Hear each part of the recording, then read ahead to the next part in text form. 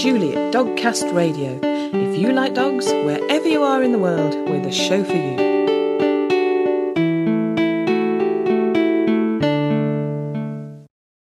Hello and welcome to episode 112 of Dogcast Radio. This is our Christmas episode, so we have some treats for you. An interview with David Ryan on why dogs bark. Most of the social communication is face-to-face or sometimes face-to-bum in dogs' cases. And most wild canids just don't use a bark at all. The kind of best documented one is a kind of a low woof sound that a wolf mother will give to cubs, and it basically means hide quick. A seasonal buddies diary, plus the Dogcast Radio news and more. But before all that, Joyce Geyer. Joyce is a Border Collie expert and has competed in trials with her dogs at the highest levels. She knows that Border Collies, like many other breeds, are happiest with a job to do. And at this time of year, when we're thinking about what present to give our dogs for Christmas, maybe what we should be thinking about is how can we make the time we spend with them really quality time? And how can we keep them happy and occupied? Oh, that's a lovely, lovely question. And you're right. I think the best holiday present for any dog would be a commitment from its owner to spend half an hour or 45 minutes a day with it every single day. I think the dogs would be thrilled. Yeah. And you've got a really key point there, though. If you are going to spend the time, how do you spend it most profitably? How do you use it for the best for the dog and for yourself and for your family and everybody else? I would say that it falls into two different categories. The first one, and probably the most important, is structured physical exercise. Mm-hmm. The second one would be some structured mental exercise. If you really want to give your dog a super holiday present, you'll pursue both of them. Yeah. Because it's funny, but we don't think of mental activities as tiring a dog out. But if you play, I mean, we've played sort of hide and seek with our Labrador, and he really, after 10 minutes, 15 minutes, he's had enough. He has. His brain is tired. Yeah. And it's the difference when I say structured physical or structured mental exercise. This is kind of important. Structured physical exercise actually has a mental component to it. And it is a human-led activity. It has an on switch and an off switch, okay? And it requires a dog to focus, not just run around and just have action, but requires a dog to focus. So I think of some examples like that. The dog running free in the garden, just being put out in the garden or the backyard for an hour, that's nice. The dog is indeed getting some sort of exercise and it's getting some fresh air, and it's a lovely thing to do. But that really doesn't qualify as structured physical exercise. Yeah. There's no human involved. The dog has no mental focus other than what it might choose to do. It may run around a lot, but it doesn't really get structure or structured activity. Same thing, taking your dog for a walk while the dog drags you around the block, that's not very good structured physical exercise either. The only mental component there the dog has is how hard can I pull? How hard can I pull? Yeah. And the owner hasn't exactly controlled that, They didn't start it. They can't stop it. But going for a nice walk where the owner is setting the pace, the dog is walking along on a nice loose leash, paying attention, thinking about the human, thinking about, right, we're just walking now. Oh, that's interesting that I see a cat, but we're just walking now. Oh, this is good. That actually is incredibly productive. Half an hour of that will beat, 2 or 3 hours of a dog running around in the garden all by itself. Yeah. So it sounds silly, but we can all learn to take our dogs for a nice, controlled walk, and most of us probably do once or twice a day. Well, just add it a little longer and really add the mental focus in, and your dogs will be getting very, very good exercise, and they'll appreciate it. Yeah. That's a really good tip because, particularly when people are busy and if you think, I can't go a really long walk now, I can, fit sort of 20, 30 minutes in now. But as you say, if you bring that focus in as well, the time will have more effect, won't it? Absolutely. And again, it's bringing in some of that mental focus on the dog's part to physical exercise, and that is a phenomenal combination. A couple of other things that really work well. Once your dog has mastered walking and paying attention, let him trot next to your bicycle. Go on a bike ride in a safe neighborhood and teach your dog to trot at heel next to your bike and to keep going even when there are distractions. Not to pull, not to tug, not to stop, but to keep trotting. You can go for a 10 or 15-minute trot, and your dog will feel pretty good and pretty tired at the end of that. Yeah. A treadmill. I love treadmills. I've got treadmills in my basement. My dogs love them. I love them. I love it when the dogs are on them. I'm not sure I love it when I'm on it. Anyway, putting a dog and teaching a dog to walk and trot on a treadmill is another phenomenal exercise. You would think it's not mental, but the dog has to concentrate very much on walking or trotting at the same pace the belt is going. They can't stop, and they can't go faster. Yeah. And so, again, that's an outstanding exercise. Yeah. Now, with both of those activities, obviously, as you've said, you have to sort of teach your dog sort of how to do it. So how long does it take a dog to get the hang of those? On a treadmill? Mm-hmm. Oh, a little bit depends on the dog. It's one of those things you can't force a dog to do, but you certainly can let them know it's not an option not to do it. There's a little difference there. I take my dogs on, and first I teach them just to actually get on the thing without it running and lay down and be comfortable on it. Mm-hmm. And the next step is I teach them the idea that you get on at the back, and the only way off of this is with forward motion off of the front of the treadmill. It still isn't running, but the idea that they can get on and they can walk, they can't bolt, that they can walk through and they can walk out the front of the treadmill and life is good on the other end.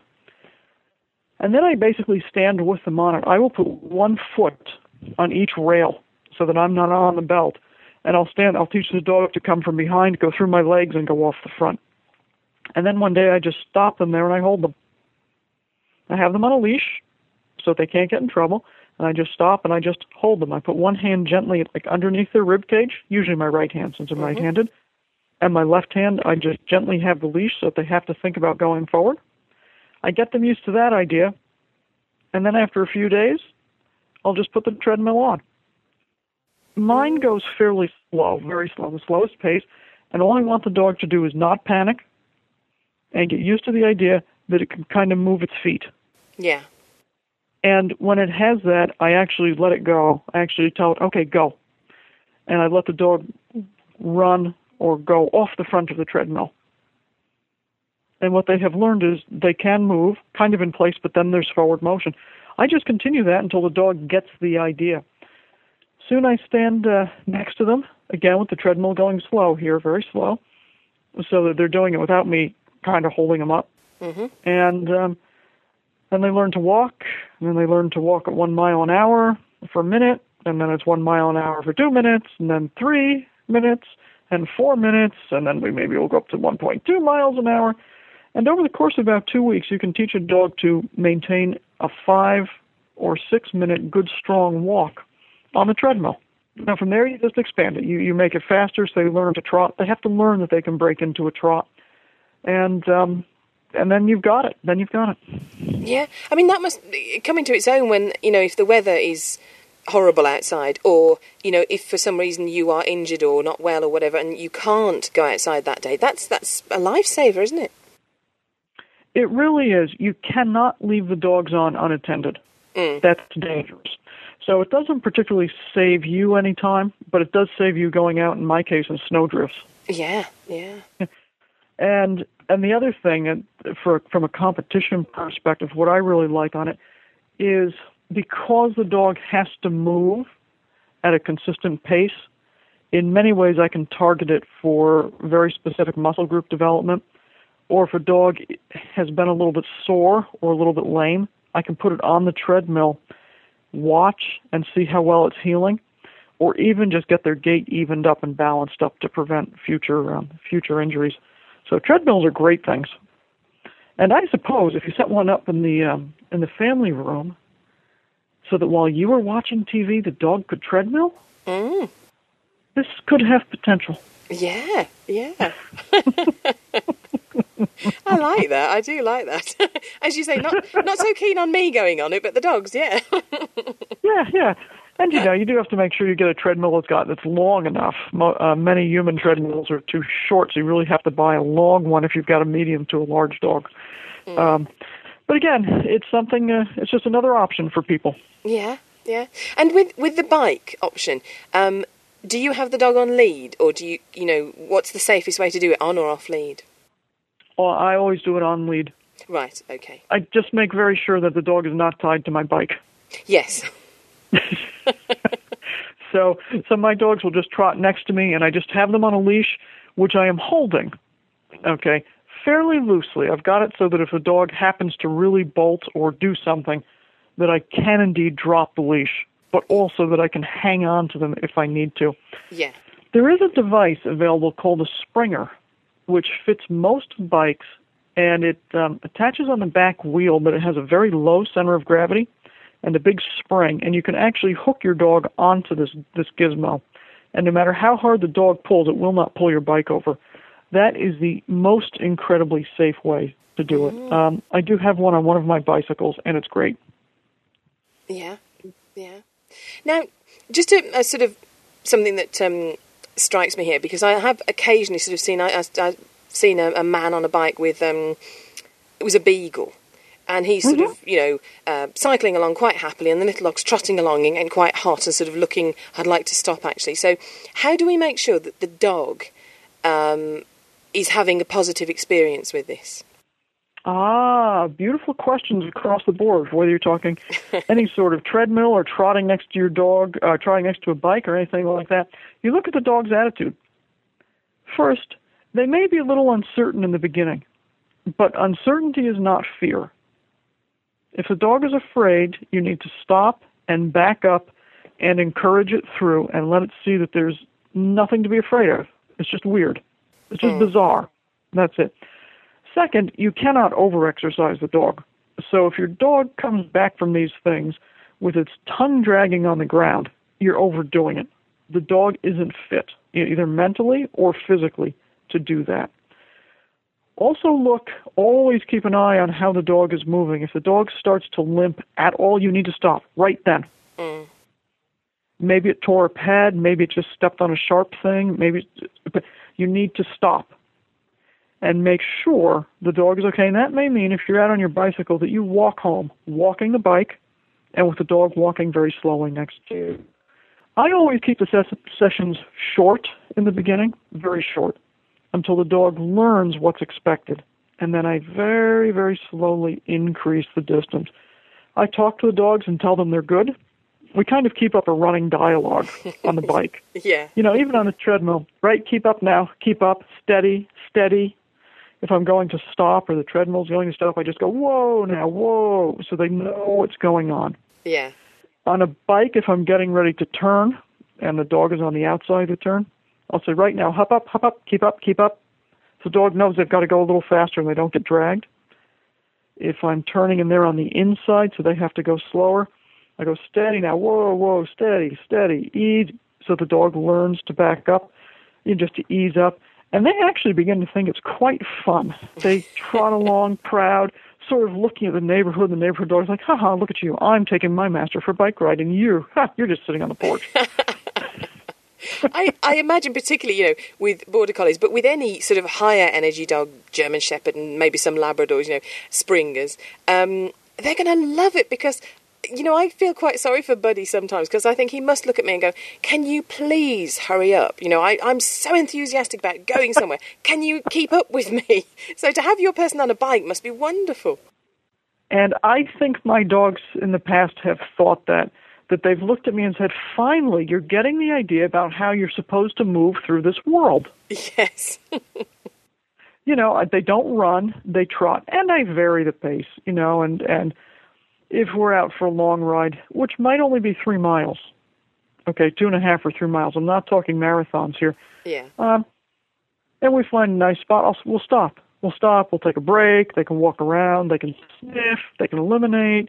I then scoop everything up, of course, in baggies and put it on my bike saddlebag to bring back. We'll stop and give them a drink, and then we get back on with the job. And they really, really do like it and enjoy it. Yeah, yeah. Now, good point about scooping the poop like that. Well done. Always. Yep. Obviously, as you say, that there is a physical need for exercise, but particularly with a border collie, but with any bright dog, and perhaps with any dog, there is the mental side of things. So we're applying the brain in the exercise there. Are there things we can do that sort of are more purely mental, or would you stick with the physical element as well? There are things which are purely mental. It's all the physical exercise with focus, with a mental component, I think is a foundation for any happy dog.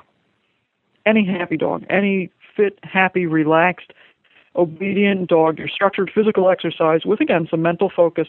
I think that's the best way to get it. But there are dogs, border collies included, that need structured mental exercise as well. And this is where they're simply solving problems. They're solving doggy problems. We're not into calculus or astrophysics here. But things like this, they probably aren't quite as active, but the dog still has to focus. Agility classes are fantastic for that. You can get some speed there, right, and some exercise, but the dog really, really has to focus. You want emotional control there. Obedience classes are great, because a dog has some stimulation. There's other dogs there, but they have to focus and do a job. Freestyle, dancing with dogs, also fantastic. The dog really has got to learn the routine. It has to focus. It has to think. Any sort of nose work, tracking, hide and seek, telling your dog to stay while you hide its favorite ball and then letting it find it and bring it back to you, those things are fantastic as well, and you can do them anywhere. Staring at your cat does not qualify as mental exercise. Okay? Chasing an intruder from the yard is not mental exercise. No. Because there's no on or off switch. Again, the human's not initiating it. Acting. Dog actors. That's an amazing mental exercise for the dog. Teaching the dog to go to cues, to go to a target, to follow hand signals at a distance. That type of work and activity, anybody can teach their dog to do. Yeah. They might not make it onto the big screen, but you can still teach the dog to do those things, and that's mental exercise. Tricks, quite possibly, depending how you do them, but tricks as well can teach a dog to do something and do something for you. One of my favorites, actually, is a 30-minute downstay. The dog simply has to stay where you put it, in the position you put it in, just to lie down and stay there for 30 minutes. Wow. Some dogs fall asleep and they forget what they were doing. Well, that's not very good mental exercise, is it? And some of them go, right, it's been 1 minute and 17 seconds. I'm out of here. Yes. And that's not very good either. So being able to teach a dog to concentrate on staying still is a lovely, lovely thing for so many reasons. Yeah. And that really is an effort, as you say, mentally for them, because, I mean, my lab will do, he's done his Gold Good Citizen, so I think that's a 2-minute down with a minute and a half with you out of sight, but if there's something he really wants to get to, we have groans and moans and whines and why can't I get up now, kind of thing. So there is a huge self-restraint element of that, isn't there? Yes, there is. Yes, there is. And working it up to 30 minutes is it's challenging, but it's very important. Yeah. This is when you decide that you're going to allow your dog in the house while you're cooking dinner, and you want it out of the kitchen. So you put it somewhere and you tell it, lie down and stay there, or down, stay, wherever your words are. And you finish dinner and you look over, and 30 minutes later your dog is still laying there. He might be watching very intently, but he hasn't gotten underfoot. It's the emergency situation where you are out and something happens and you need to be able to park your dog to go help someone else, okay, tend to a car that just broke down, to be able to take a dog, and even if you tie it just to be safe, and say, down, stay. And knowing the dog is going to stay there. Yeah. While you tend to whatever needs tending to. Man, that's really great. Yeah. Yeah. Do you know another time that the stay or the wait command, whichever you're going to use, is critical, and it horrifies me that people don't do this, is when you're getting the dog from the car. You know, both of us know, okay, the door opens, but you wait until you are told. I mean, it saves them from so much danger. Oh, absolutely. Absolutely. And this can form the foundation for that. Yeah, yeah. You know, you can do, the fun thing about a long downstay like that is you can do it anywhere. You know, set the dog up, tell it, okay, now you can't go overboard with this, but tell the dog down, stay, and put its food dish down. Now, I don't know if I'd ask the dog to stay for 30 minutes, but I certainly wouldn't have any problem saying, I told you down, I told you stay. Yeah. You stay until I release you. 30 seconds, minute and a half, now you can eat your dinner. Yeah. You know, you practice, you put the dog in the car with the door open, tell him down and stay and go mow the garden while you're watching. Yeah. Teach the dog to stay there, right? So that is mental exercise because it is emotional control. Yeah, yeah. I think the nice thing is that you've outlined a whole range of things there that would apply to, you know, every dog breed, every age of dog. You know, if your dog isn't very active, then you can do the downstay. If you know, but I mean, which obviously will be useful with a more active dog as well. But you can pick exactly what fits your dog and his needs, can't you? Exactly. You know, just like taking a dog for a walk on a leash may suit some people. Others might prefer to bike. Others might prefer to get a treadmill. So you've got all sorts of different options. You can do this. You can do this, and you can structure it to fit you and fit your dog. Yeah, yeah. And I have to, you know, as we say, that's going to be the best Christmas present you can give your dog. Yes. And if you want to take things to another level, give your dog a job. For instance, chasing a ball, okay? Playing fetch, chasing a ball, that might look like physical exercise, but oftentimes there's not a lot of mental structure in that. Teach the dog to stay while you throw the ball and then fetch it when you've released him. That is beginning to look like good physical exercise, right? It's got some structure to it. But you can take it to other levels as well. If you've got a dog that likes to play with balls, teach him to pick up anything you ask him to. This is a job now. You point the newspaper and you say, whatever, fetch. Dog reaches down, picks it up, fetches it, brings it to you. Teach the dog to carry. Okay, there's a basket, fetch, carry. Right, you're going to carry that now and walk to the neighbor. Okay? In many ways, this is becoming almost a service dog. Yeah. And any dog can learn those jobs. Maybe they'll never certify as a service dog, maybe never, but they can still be in service to you. Yeah. And so the dog is learning a job to do. And this is mental exercise. You build a great relationship with your dog because you're teaching him what you want. The dog is doing something which is pleasing you, and it's something which is useful. And that's work, or that's a job.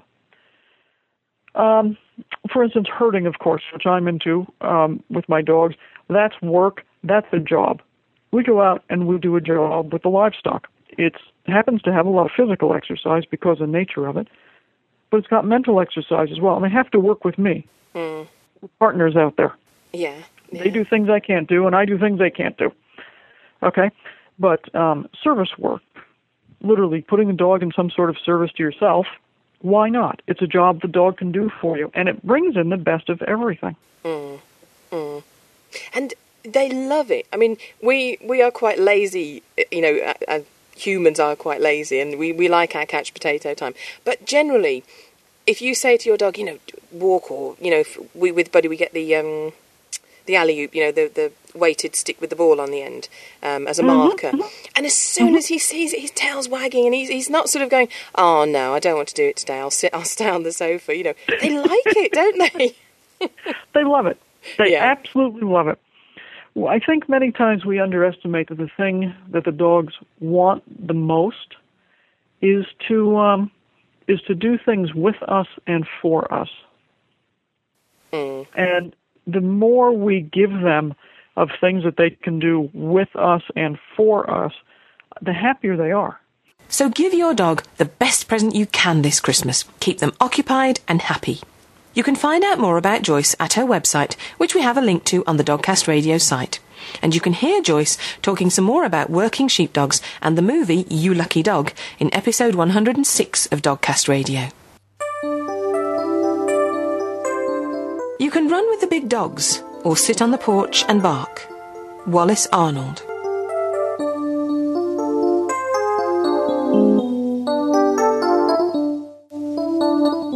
You're listening to Dogcast Radio on www.dogcastradio.com.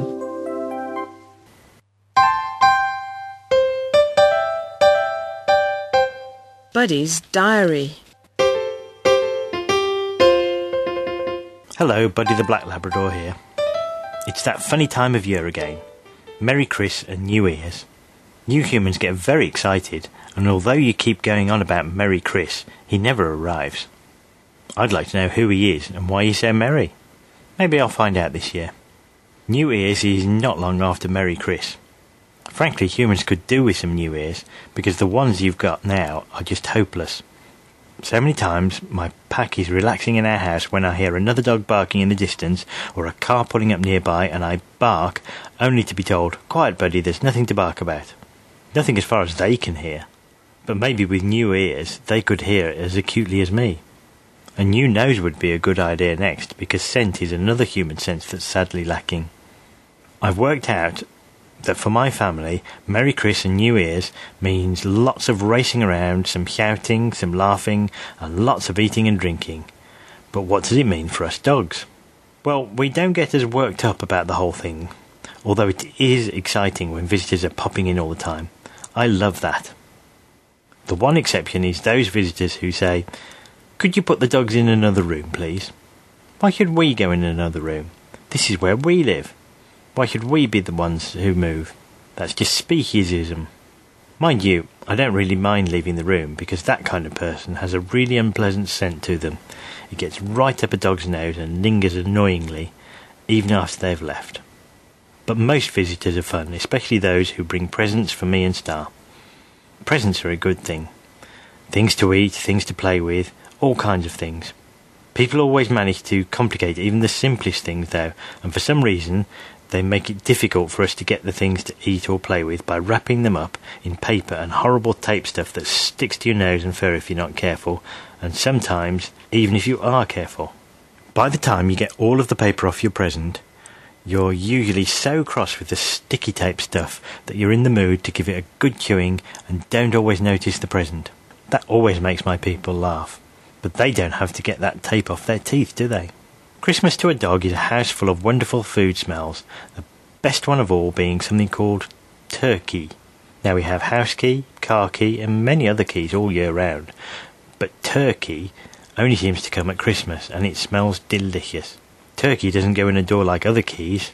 It goes in the oven and it stays in there for hours and hours. My pack is always bigger than usual at Christmas, which is great, and they all sit round the dining table, which isn't so great because Star and I aren't supposed to go in the dining room during a meal time, which isn't fair because the humans don't stop walking through the kitchen when I'm eating my meal. But there you go. If the dining room door is left just slightly open, Star and I scratch and paw at it till we work it open enough to slip through. Then we lie under the table, clearing up any and all food that comes our way. Usually some people take pity on us, and they don't just drop food accidentally, they actually hand it to us. That's the Merry Chris spirit, apparently. After dinner, we usually get a good long walk, and I always wonder why at this time of year someone has turned the heating down so low outside. It's odd, because in the summer, the outdoor heating is usually turned up so high, and it would be so much better if we could be somewhere in the middle all year. But I'm an accepting chap, and a walk is a walk, so off we go. Once we're all back in the warm, it's snooze time for everyone, so we all pile onto the couches and snuggle up together. And for me, that's Christmas. Not the visitors, the presents, the wonderful aromas or the food. It's spending time with my pack. That's what I wish for every dog. Time with his pack. Till next time, Merry Chris and Happy New Year's.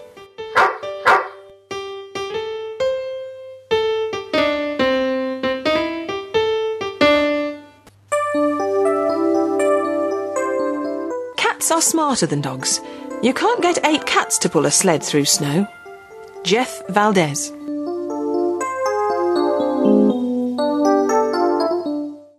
David Ryan is a clinical animal behaviourist and chair of the Association of Pet Behaviour Counsellors. But I first saw him on a UK television show called It's Only a Theory.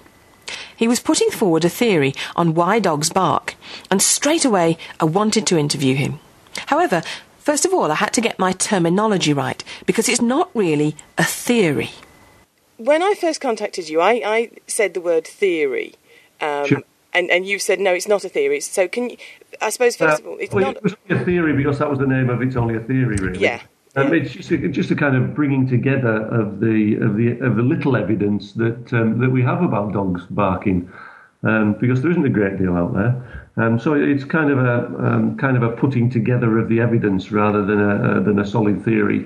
I'm not really proposing it as the only reason. It's just a way of looking at it, I guess. Yeah. Now, one theory around is that dogs domesticated themselves by natural selection because they sort of came to human settlements and sort of our rubbish dumps. And then if there was a human around, the ones that didn't run away stayed and sort of became more friendly to humans. And you compare that with the experiment with silver foxes and sort of what that shows us about this process of breeding from animals that are more friendly to humans. Yeah, sure. The silver fox experiment is really about what they call reduced flight distance. Reduced flight distance just means when you approach an animal of any kind, it doesn't run away as far, as fast, or for as long. And I have a really good example of pigeons, feral pigeons that you see on the street. If a feral pigeon's there eating a bit of leftover pie or whatever the pigeons find on the street to eat, if you walk up to it, it won't actually fly away and stay away for very long. It kind of walks away from you. You can't actually catch it. If you try and leap on it, it will get out of the way. But as long as you aren't bothering it too much, it'll kind of just keep that little distance away from you. And that's the kind of way that I see dogs developing from wilder creatures, that they have probably just learned to, if you can stay far enough out of the way, then we're actually not much of a problem for them. Yeah. And then, as you say, that the friendlier individuals would maybe well have, bred together. And what effect does that have on the, the appearance of the dogs? Well, the silver fox experiment was quite an eye-opener, really, because all they were doing was breeding foxes that weren't as stressed. So they were kind of breeding foxes that, instead of hiding at the back of the cage, snarling and spitting when people approached, were doing anything less than that. And they gradually, through a process of breeding the like individuals to the like individuals, which would be the same process that happened around a human settlement dump, if you like, because the ones that stayed there would breed with the other ones that stayed there. What they found was that the ones that actually started coming to the front and lost a huge amount of flight distance started to have other effects as well. Darwin had a brilliant phrase for it. Darwin called it mysterious correlations. But the kind of genetic explanation, which Darwin didn't have at the time, is that if you change one aspect of genetics, then kind of other ones get dragged along as well, because genes don't split individually. Genes split in chunks is the best way I can explain it. Yeah. Along with one aspect, you get other aspects of change as well. And the silver foxes started to show lots of dog-like characteristics, so that they actually started to bark. They had curly tails, they had piebald coats, they got floppy ears. So you can see how in a few generations you can go from a completely wild thing to something that's a lot tamer and is now starting to have the physical appearance of dogs as well. Yeah. Now, I can remember seeing a documentary on this, and it's the other aspect that's interesting to me is, as these changes occur, you do get to the stage where, although it's wrong and you wouldn't do it, you do go, oh, I want one of those, they're so cute. So they appeal to us more, don't they, as well? Absolutely, yeah, that's another aspect of it. And that's about human psychology, isn't it? That's that humans relate to animals as well. And yeah, you've got this cute, furry, cuddly creature that quite wants to be around you. So human nature says, yeah, that's nice. I'll cuddle that. That's quite good. Yeah. So now, another point you make is that undomesticated canids rarely, if ever, bark, and their communication is sort of more about body language and posture and expression, so they don't actually use barking between themselves. That's right, because social communication usually takes place when you're in close proximity. You haven't really got a great deal to communicate if you can't see another wolf or African hunting dog or whatever species you are. So from that point of view, most of the communication is visual, with some olfactory as well, as a bit of sniffing goes on too. But olfactory communication is about what has happened in the past, really, and that's why they leave messages. But most of the social communication is face to face, or sometimes face to bum in dogs' cases. And most wild canids just don't use a bark at all. The kind of best documented one is a kind of a low woof sound, and that's not a good impression. That a wolf mother will give to cubs, and it basically means hide quick. It's a little warning woof, if you like, but they certainly don't seem to have the range of barking that domestic dogs do, or the readiness to bark that domestic dogs do. And domestic dogs will be the only ones that have that range and quickness to bark, if you like. Yeah. Now, another point you make is that perhaps we have forced them to sort of turn to barking as an alternative because we've deliberately changed their bodies and the way they are able to use those bodies to communicate. That's right. Social communication, if we look at wolf-to-wolf social communication, it's marvellously expressive. They've got the ears to do the job. Their ears can be back down, sideways, pricked all over the place.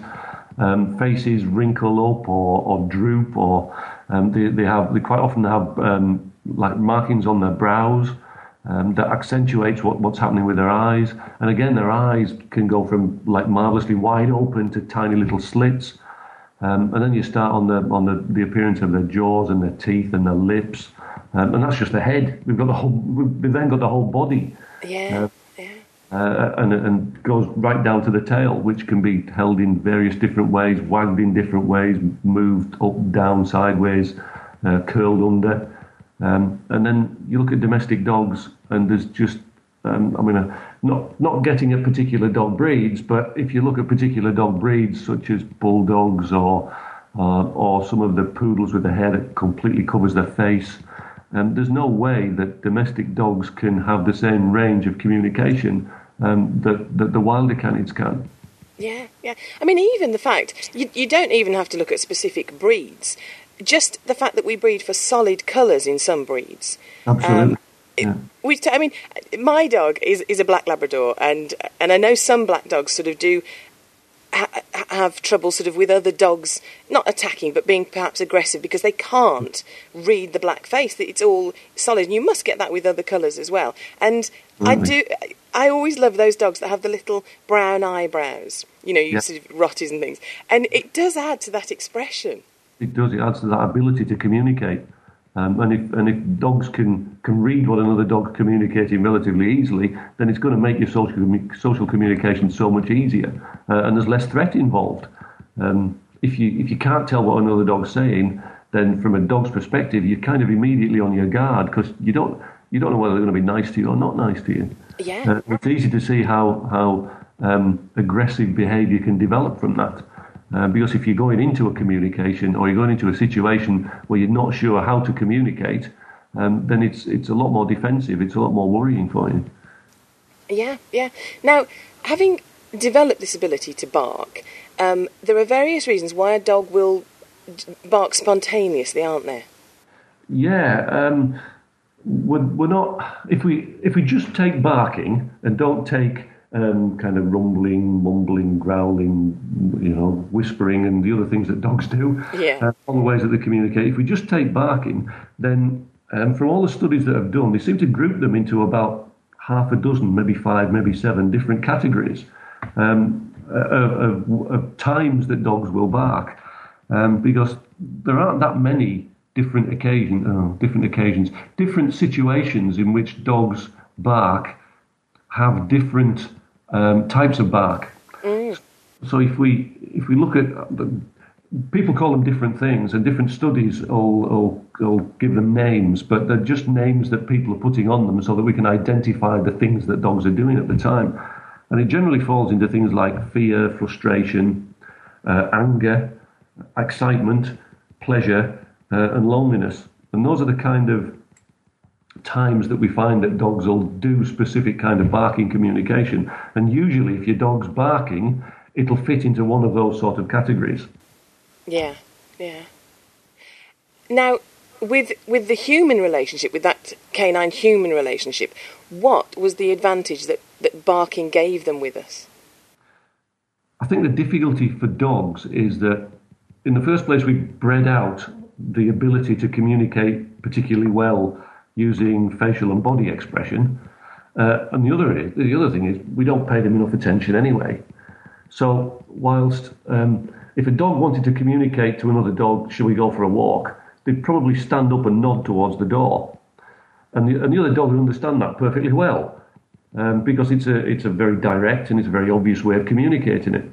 But if our dog wants to go for a walk and we're doing the dishes or not paying it any particular attention, then the only way it's got of communicating with us is to go, "Hoi, I want to go for a walk."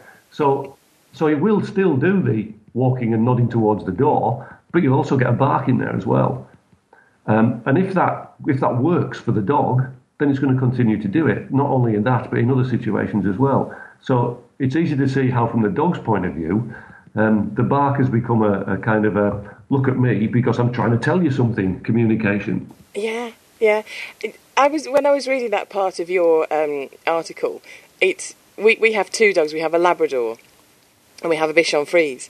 And the Labrador is a little bit reticent to bark at us. You know, he's quite passive and he's sort of, I don't really want to bark at you. So he actually will do the standing at the door, just looking, you know, and yeah. I'd like to go out now, you know.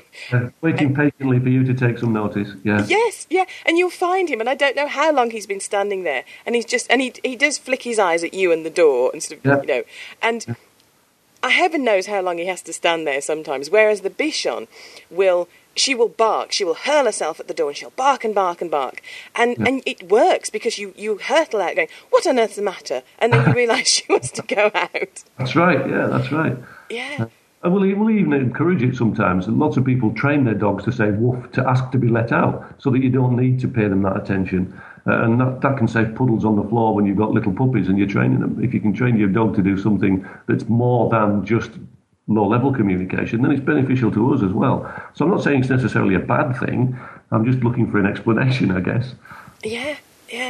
So, I mean, it really is fascinating because I love, you know, thinking about and discussing that human-canine bond and the interaction and how we've, you know, supported each other and developed this relationship. And it's really fascinating. But to think we actually caused them or set them on the path to barking is fascinating.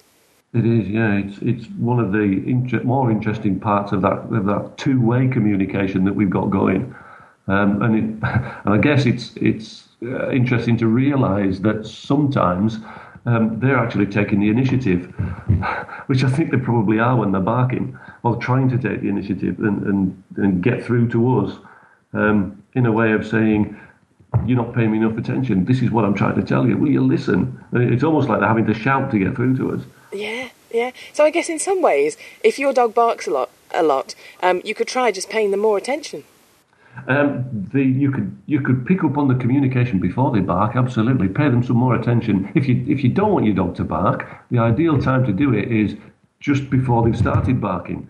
So if you can predict what they want beforehand, and it'll be almost certainly possible to do that from the actions that they're doing before they bark. Then you'll be able to get in at that point, fulfill whatever it is that they needed at that point, and then there's no need for them to bark. Yeah. David, I know you've got lots of interesting things on your website. What's the website address? Where can people find out more about you? Okay, my website's the ironically named Dog Secrets. It's www.dog-secrets.co.uk. And I say ironically because it's my contention that there aren't actually any dog secrets, and that people who pretend there are secret ways of communicating with dogs are actually just having a bit of a laugh. There aren't any secret ways of communicating with dogs. It's really about understanding and understanding them on their level. And once you can do that, then our communication with dogs starts to become a lot easier. Yeah. I absolutely agree. Several years ago, when we first had Buddy, I suppose he'd have been about 1 or 2, when he was little, when he got into a car, he wanted to be on the seat. And I wanted him to be in the footwell. Uh-huh. So you'd have this situation where he was on the passenger seat, and I'd be on the driver's seat going, get on the floor, get down. And he would turn his head away from me. And I interpreted that as, he's pretending I'm not here, he's ignoring me. Yeah. And it wasn't till somebody pointed out, no, he's saying you're stressing me, and he's turning away. And that just opened this door for me, and I thought, I have to find out more about what it is he's trying to communicate to me. Yeah, absolutely. Dogs are fantastic communicators if we give them the chance, that's the thing. We've got to give them that chance and understand it on their level. And it's not that difficult, it's just that it's not taught in schools. We've got to go out and learn it from somewhere. That's the... If you really want to start to understand your dog, you've got to go and learn it. If you'd like to learn more about your dog and how to understand him, we have a link to David's Dog Secrets website on the Dogcast Radio site. And we also have a link to his Why Do Dogs Bark article. Thanks to David for sharing a fascinating subject with us.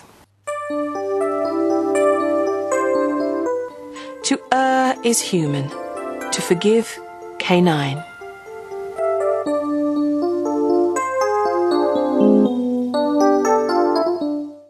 Hello and welcome to the Dogcast Radio News Desk. I'm Kate. And I'm Nick. All working dogs deserve a wonderful retirement when their working life is finished. But for Vike, a retired narcotic sniffer dog in New Jersey, USA, that nearly didn't happen. German Shepherd dog Vike had to stop work when he was diagnosed with degenerative myelopathy, a condition which caused him to lose the use of his back legs.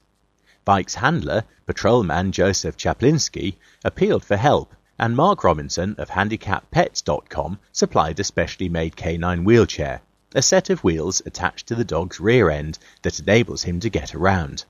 After 8 years of work, let's hope Vike has a long, happy retirement. Meanwhile, in Japan, a dog is just starting out on her police career, and she may well be the world's smallest police dog.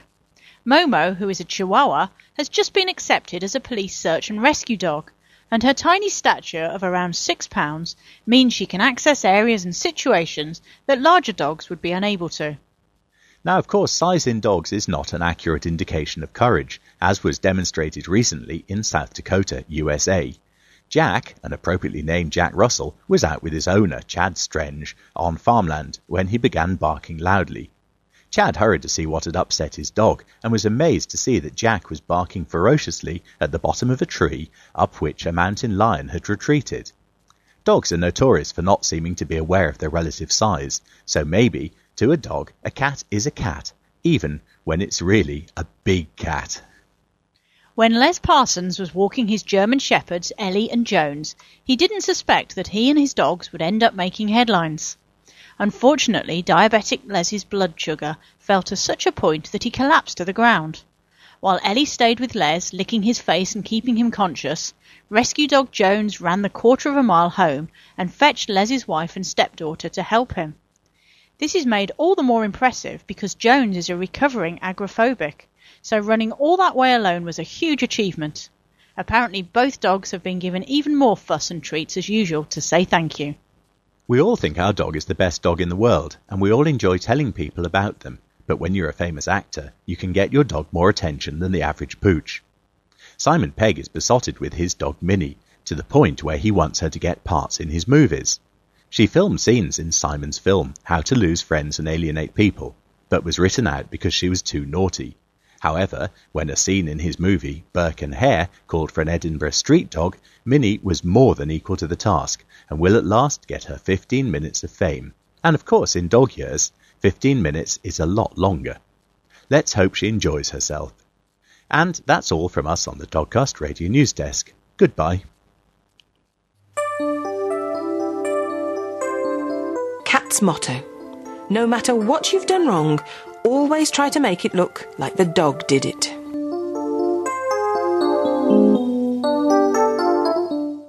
Well, that's it for 2010 from Dogcast Radio. It's been an eventful year for us in many ways, and we look forward to sharing anything and everything dog-related with you in 2011. We'd all like to wish you a happy Christmas and a peaceful, healthy New Year. Till next time, look after yourselves and your dogs. Thanks for listening to Dogcast Radio, available from www.dogcastradio.com. That's DOGCAST radio.com. If you'd like to get in touch with us, and wherever you are in the world, we'd love to hear from you. You can do so in a variety of ways. By phone from the UK, you can contact us on 0121 288 0922. From the US, you can contact us on our American number, which is 315-849-2022. From any other country, you'll need your international exit code and then 44121 288 0922. You can contact us on Skype with the ident Dogcast Radio. That's all one word, Dogcast Radio. By email, you can contact me on julie@dogcastradio.com. When contacting us by email, if you have the facilities, please record your questions or comments and send them to us as an audio file. That way we can include them directly in our programme. We can accept most formats, for example WAV, MP3. All these methods of contacting us can be found on our website, which is www.dogcastradio.com. And as ever, the final word goes to Jenny. What happened to the dog that ate nothing but garlic? His bark was much worse than his bite.